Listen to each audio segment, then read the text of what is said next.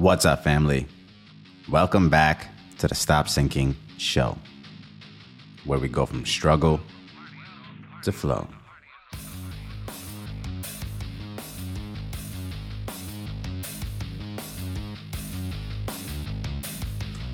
This is the documentary of a flawed person bearing his soul for some reference.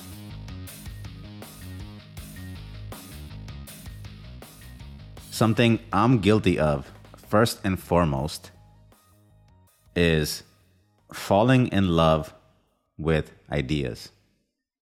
For me, once I tease out something and test something on for size and it fits, I tend to cherish it and maybe grasp it too much to what it is that I have now come to understand. I want to hold on to it.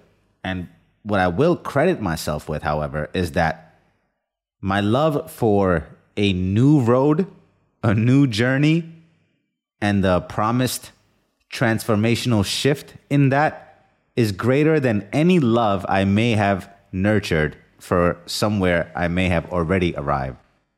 And I suppose most of us go through the planet doing this exact same thing with varying degrees of rigidity, depending on the person that you are, and varying degrees of love towards what we know and how willing we are to abandon what we know to pick up a new upgraded belief. I'm sure everyone's different in this regard, but I think most of us kind of do the same things. Now, the only problem lies within this way of operating is that your filter that determines validity in itself of what should alter your beliefs is state dependent.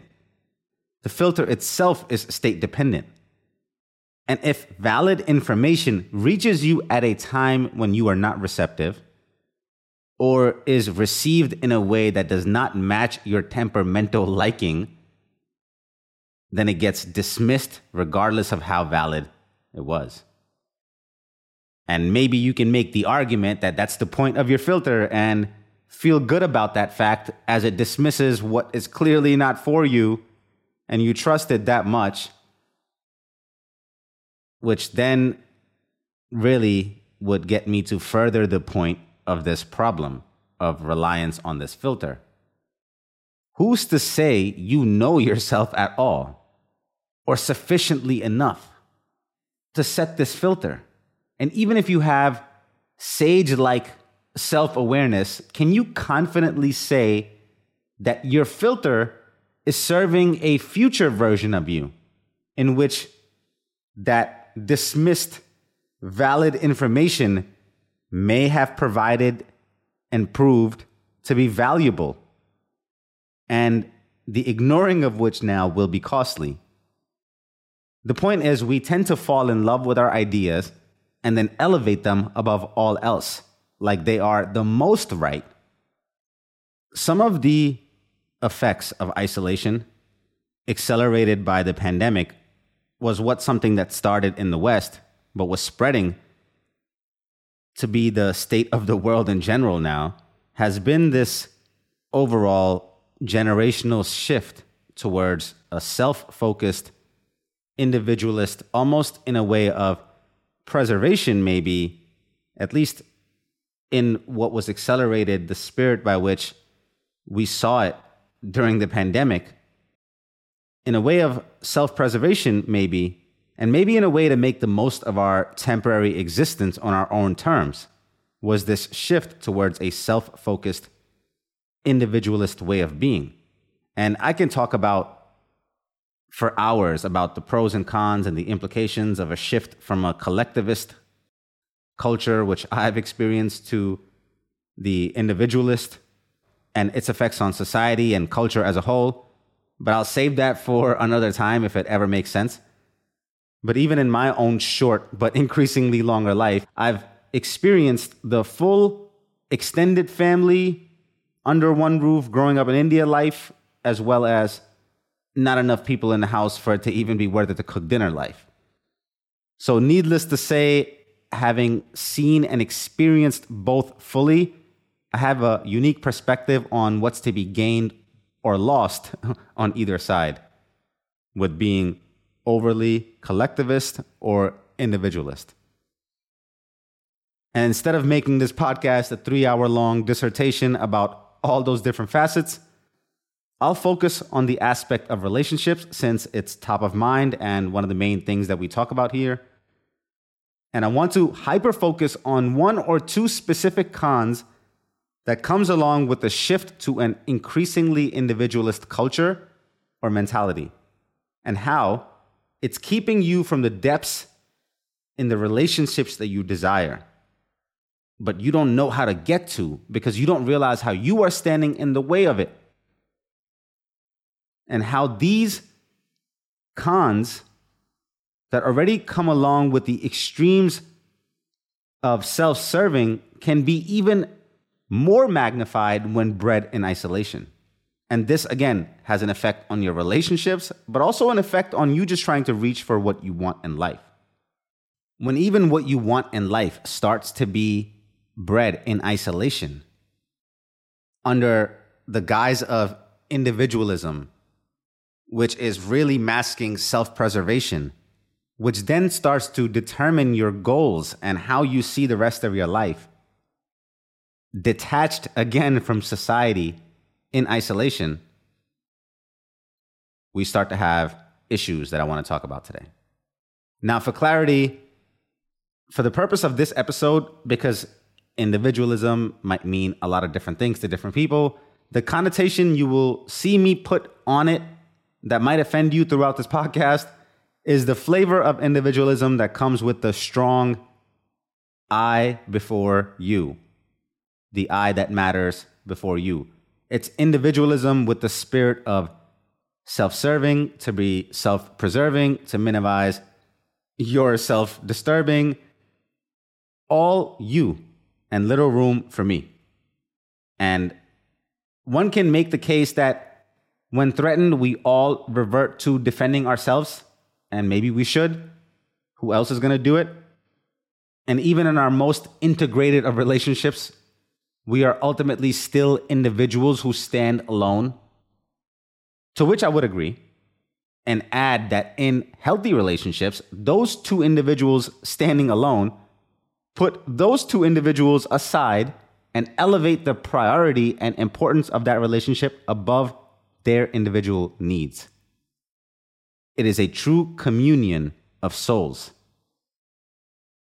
But for our souls to elevate past our human individual selves to the state of soul communion still requires participation from our human selves. And the main problem to get there comes down to negotiation. True communion requires communication. Who would have thunk it?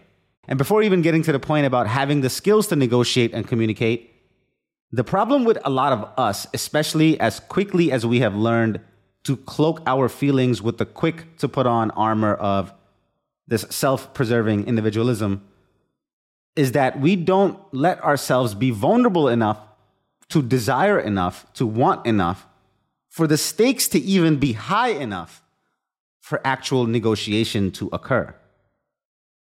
You see, even if one of the sides does not feel the need to negotiate because they elevate their self above the relationship, no effective communication or negotiation can even occur.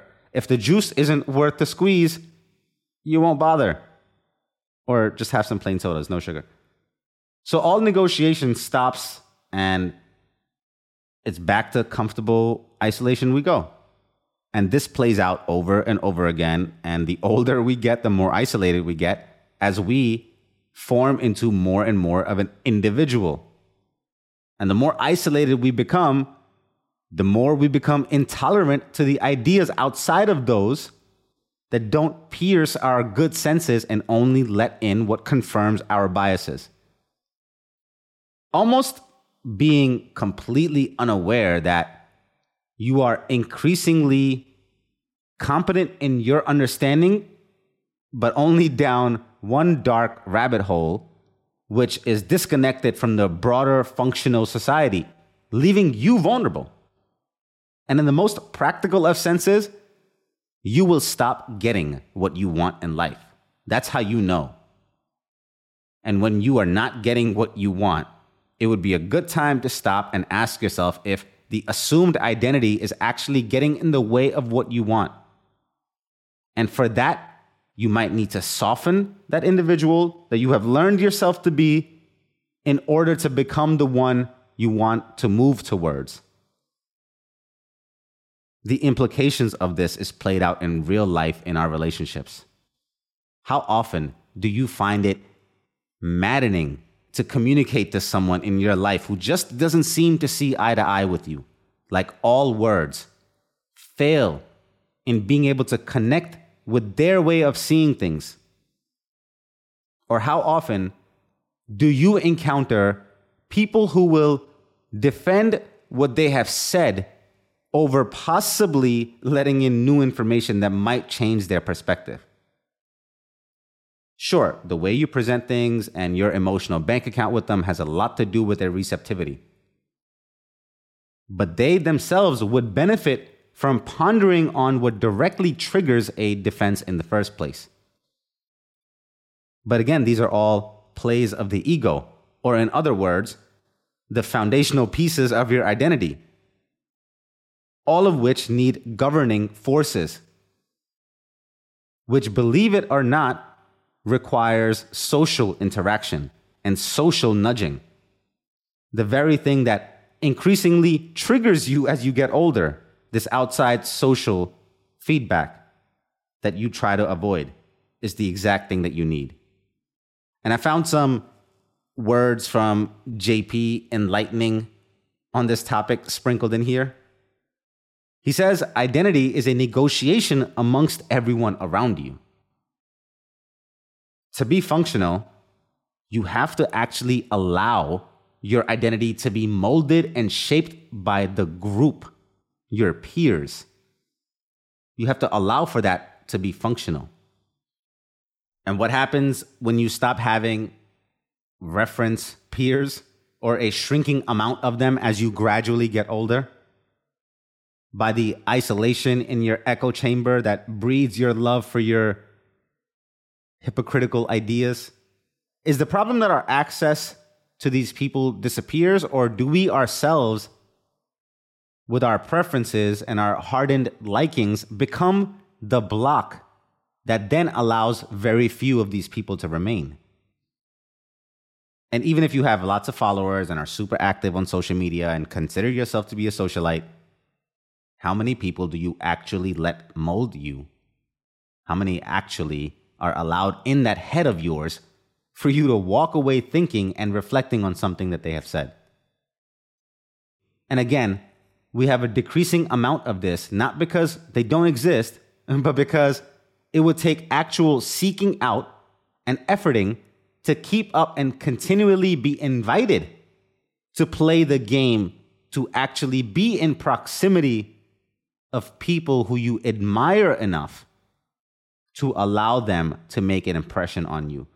I'm not saying everyone should be allowed to make an impression on you, but you need to push yourself to then be around the people that you then deem worthy enough to have an impression on you. And that takes work.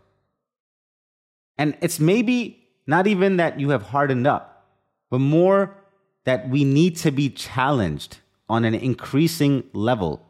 And the people around us might not be able to match that pace.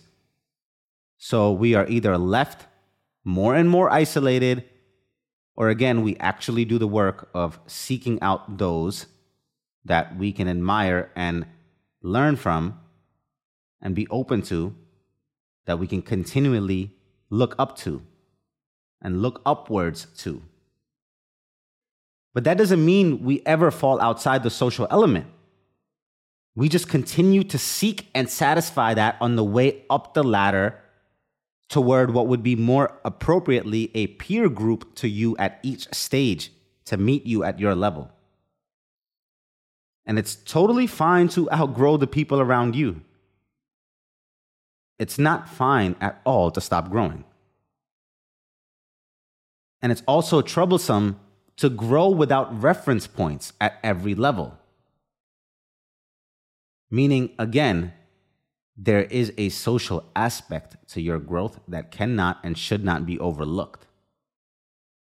We remain sane and in order through the data we receive back on our behavior from the people around us. Sanity is socially distributed. We outsource our sanity to the cues people around us give us.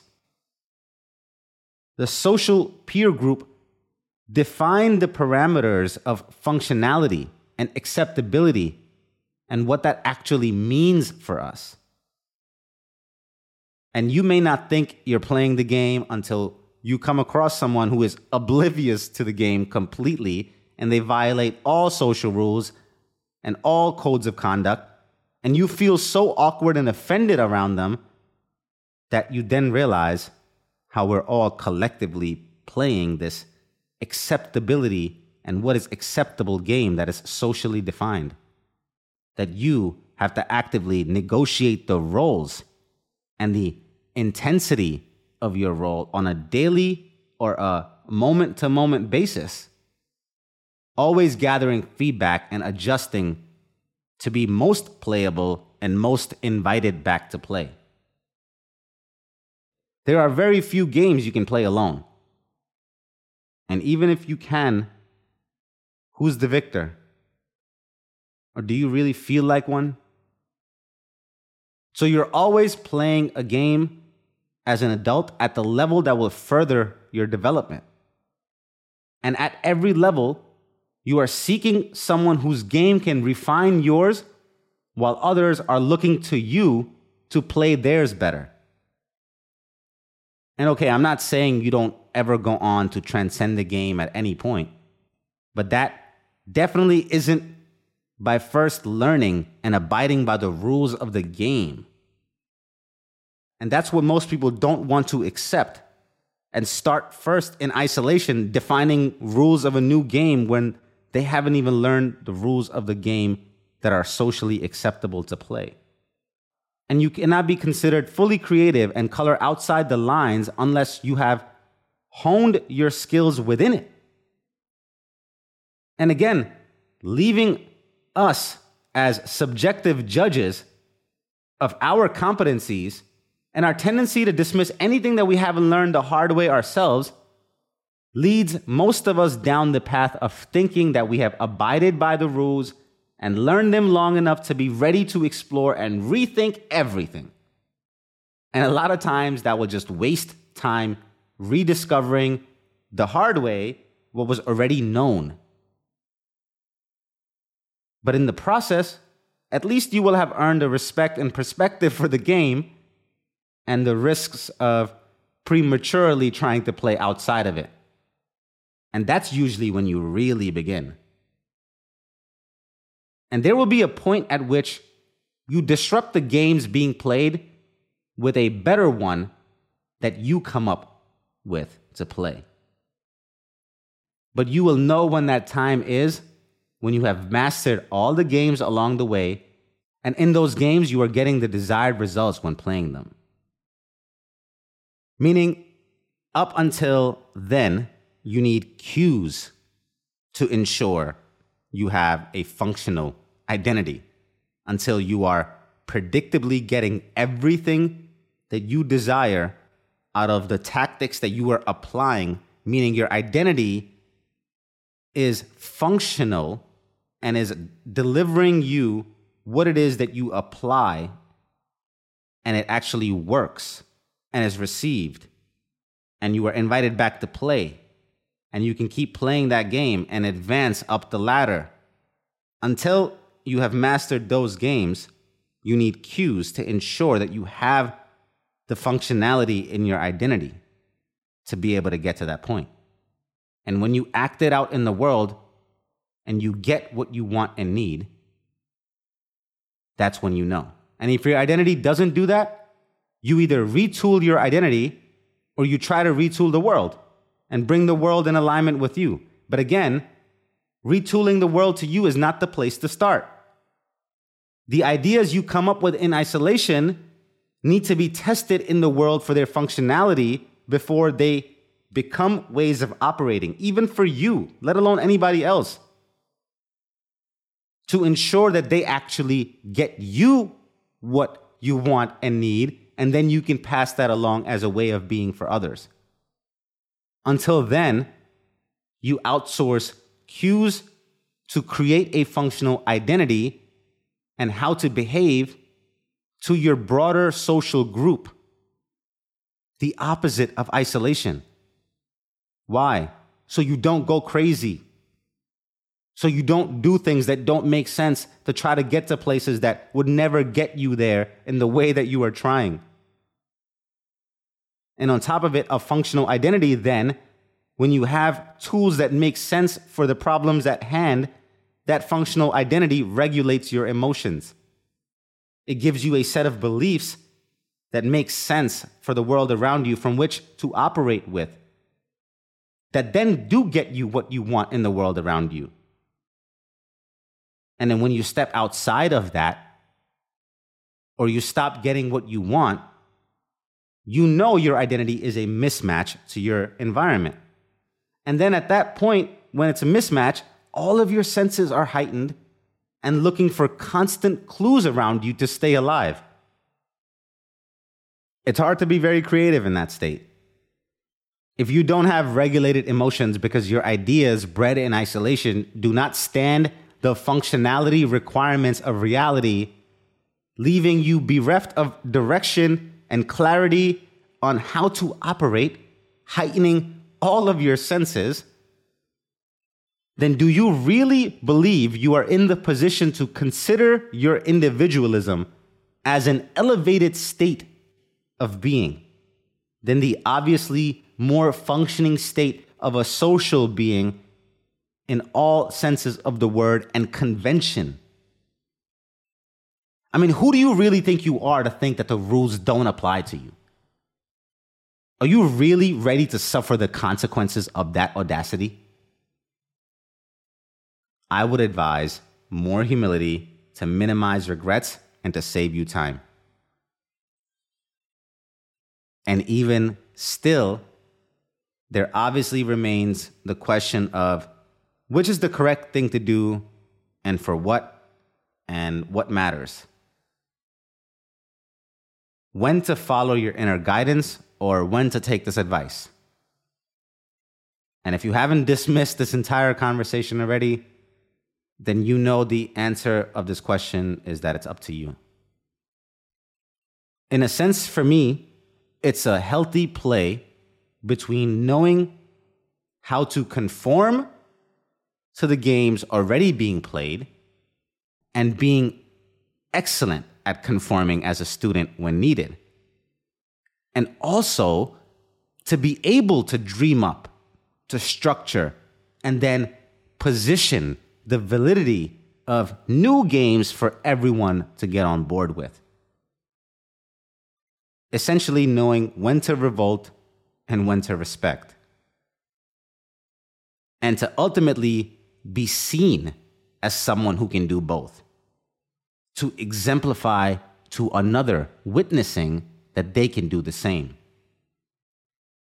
And that it isn't a slight to your ego or the eventual creation of your design isn't compromised when you bow to what already exists. From a different angle, this is not unlike me talking about the balance between humility and hubris.